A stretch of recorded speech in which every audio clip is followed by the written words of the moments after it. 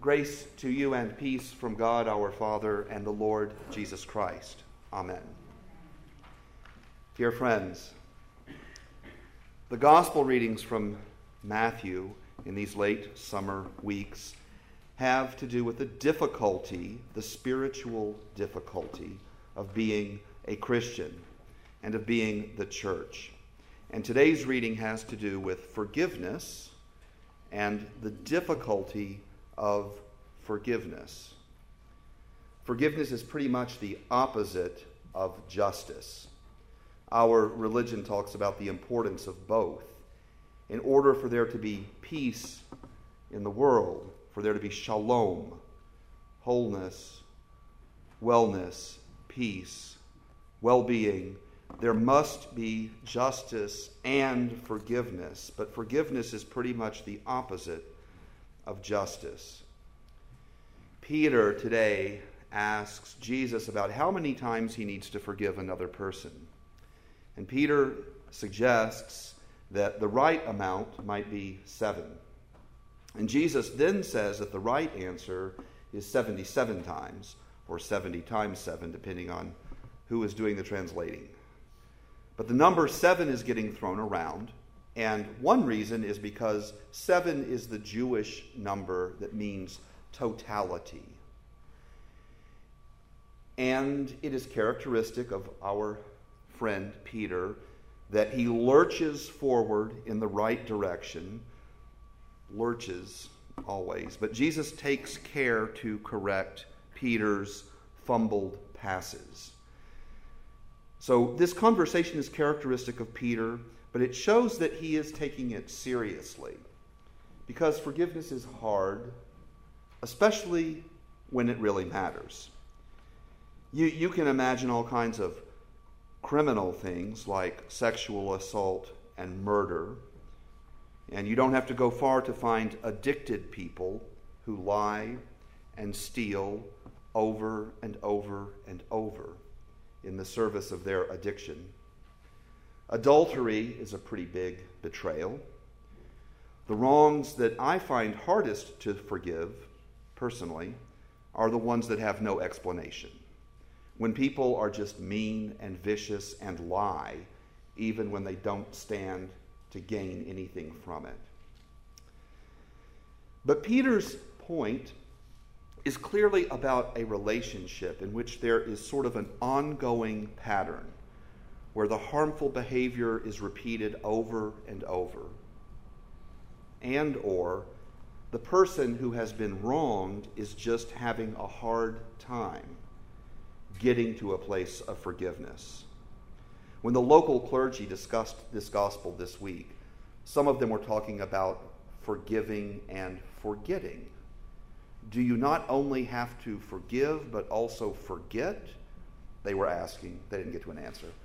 Put 5 Lutheran pastors in a room and you get 7 explanations of everything. Luke's version, the Gospel of Luke's version of this teaching of Jesus is somewhat different. And in Luke, the teaching is not triggered by Peter. Jesus says, according to Luke, if your brother or sister sins against you 7 times in the day and turns to you 7 times and says, I repent, you must forgive them. Again, you hear that number 7, that number of totality. What kind of crazy situation would you be in where a person hurts you 7 times in a row, each time repenting and asking forgiveness and then turning right around and doing the same thing again 7 times in a single day? It must be a very long day. But these remarks are made by Jesus because forgiveness is difficult. It's difficult in these real relationships where we ourselves are hurt. John F. Kennedy committed adultery, betraying Jackie. I can forgive him because I don't have any skin in that game, and he was dead before I was born. If my own spouse commits adultery, that's a whole other kettle of fish.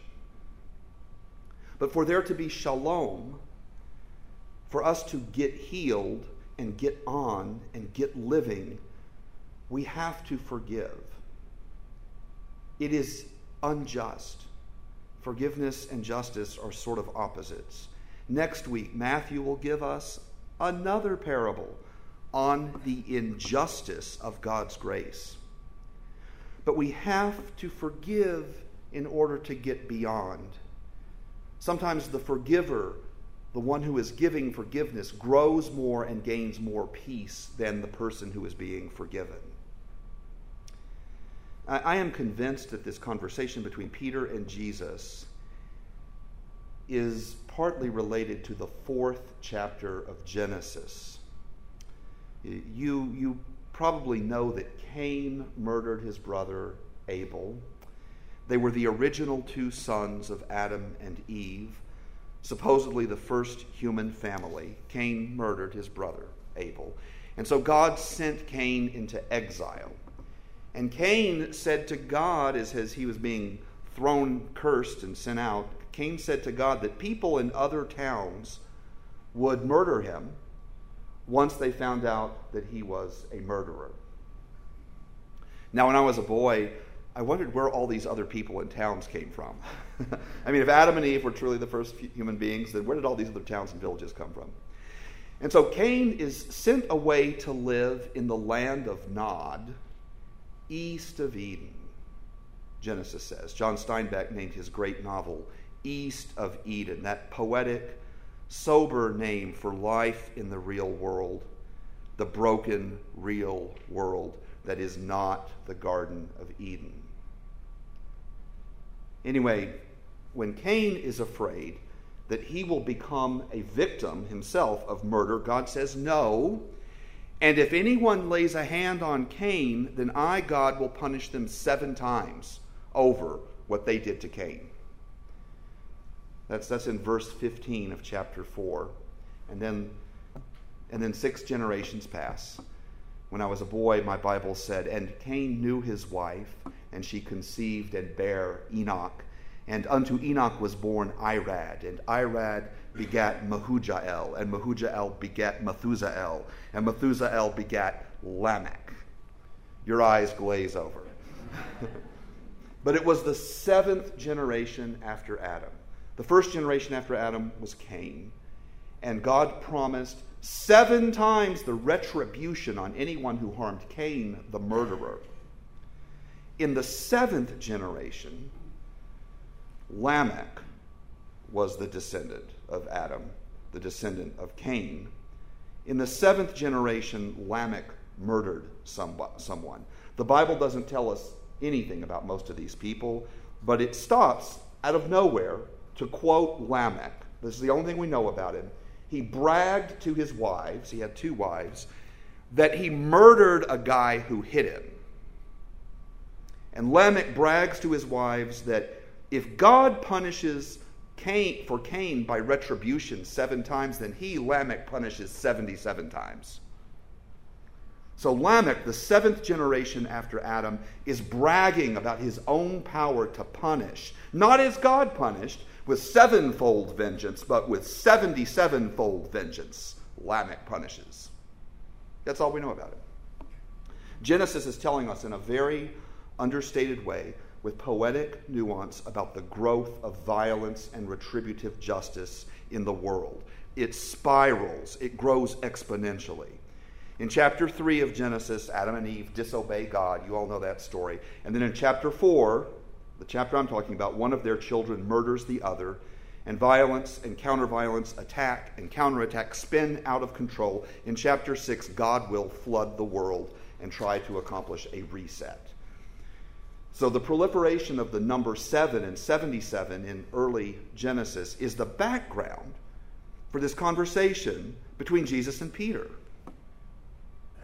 It's trying to undo, it's trying to reverse Genesis chapter 4. If we want shalom, if we want peace, here, east of Eden, we engage in this very difficult process of forgiveness. So to motivate Peter, Jesus gives this parable, which I call a Lutheran sermon. I like this parable because it's a Lutheran sermon. May not be a very good idea. Lutheran sermons may not be that great. But it's a sermon about the lavishness of God's grace. And Jesus seems to be saying that the lavishness of God's grace should make us more magnanimous toward others. The money in this parable, it just slips by because it's Roman money, just slips by. When we're reading it, the money in this parable is exaggerated beyond anything possible or realistic. There are two debtors. The lesser debtor owes something called 100 denarii. A denarius is a Roman coin for 1 day's wages for a laborer. So if a laborer in today's labor market earns $100 a day, then this would be 100 days' wages. This would be $10,000. The other debtor, the guy at the center of this story, owes 10,000 talents. A talent is a brick of either silver or gold. And somehow this guy owes 10,000 talents. It is unbelievably ridiculous. King Solomon, the richest and most material successful king of Israel, in his prime, the Bible says King Solomon's income was 666 talents per year. So this man in this parable, this slave, this servant, owes 15 years of King Solomon's income. It's utterly impossible for anyone to run up this much debt. But it's a parable. And so this is what he did. And that debt is canceled. Calculating this amount, trying to put this amount in dollars is a parlor game for nerds like me. But it's tens of millions of dollars, probably hundreds of millions of dollars. It's forgiven completely. The way the story is told, it's forgiven, and the slave is discharged. He's no longer a slave. And then immediately, within the hour, this guy runs into the other guy who happens to owe him $10,000. And he violently attacks the man, won't give him any additional time, and has the man thrown in prison. So I call this a Lutheran sermon about the lavishness of God's grace and the hopes that by being aware of that abundance of God's mercy, that love and forgiveness which is deeper than we can imagine. The Psalm said, as far as the east is from the west, as far as the heavens are above the earth, we owe God far more than we can even acknowledge. But being aware of that ought to transform our priorities and our actions. That's how Lutherans operate. We don't so much tell you how to live your life. We are a people of word and sacrament. So what we keep doing all the time, we receive God's grace, we remember God's grace, we ritually reenact God's grace, we try to abide in God's grace, and we believe that will do more good than simply telling people to be good or how to be good. I'll tell you a story, Texas story. There's a play that's very famous in Texas. It's a comedy. It's called Greater Tuna. It's about a fictitious town in Tuna called Tuna. Anybody ever heard this before? Completely culturally deprived Midwesterners who haven't been to Texas. It's a great spoof on Texas, and at the center of it there are these two Texas women, Pearl and Vera. And they're at a funeral and they're talking, and like Texas women can do. I'm a Louisianian, but so I can't quite get it right. But Pearl says something disparaging about one of Vera's grown children, and Vera replies, "Glass houses." She didn't have to say people who live in glass houses should not throw a stone. She says, I can hear it. It's Texas woman accent. Glass houses. And whenever I'm mad, angry, consumed, sometimes it's the voice of God speaking to me with Vera's accent. Glass houses.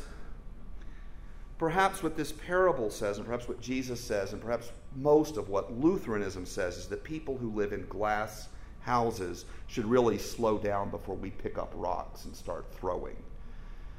I would hope that in every faithful Christian community we would accept, we would discuss, we would be honest about the difficulty of bringing shalom back into this world east of Eden. It is a tedious, self-sacrificing, constant ordeal to do what Jesus says, to turn the other cheek, to walk the extra mile, to be a peacemaker, to forgive 7 times or 77 times. I think we need to be honest with each other about the difficulty. The church needs to be a place of honesty. But the church also needs to be a place where God's grace is pointed at, where we focus upon it, that the sum of money involved, 10,000 talents, is incredibly great. That is God's mercy toward us and love for us, and it is uncountable and cannot be repaid. And when we do those two things that today's gospel reading does, when we are frank and honest about the difficulty, and when we strive to realize God's lavish grace, then we stand the best chance of being peacemakers, of creating joy and beauty, of achieving shalom east of Eden. Amen.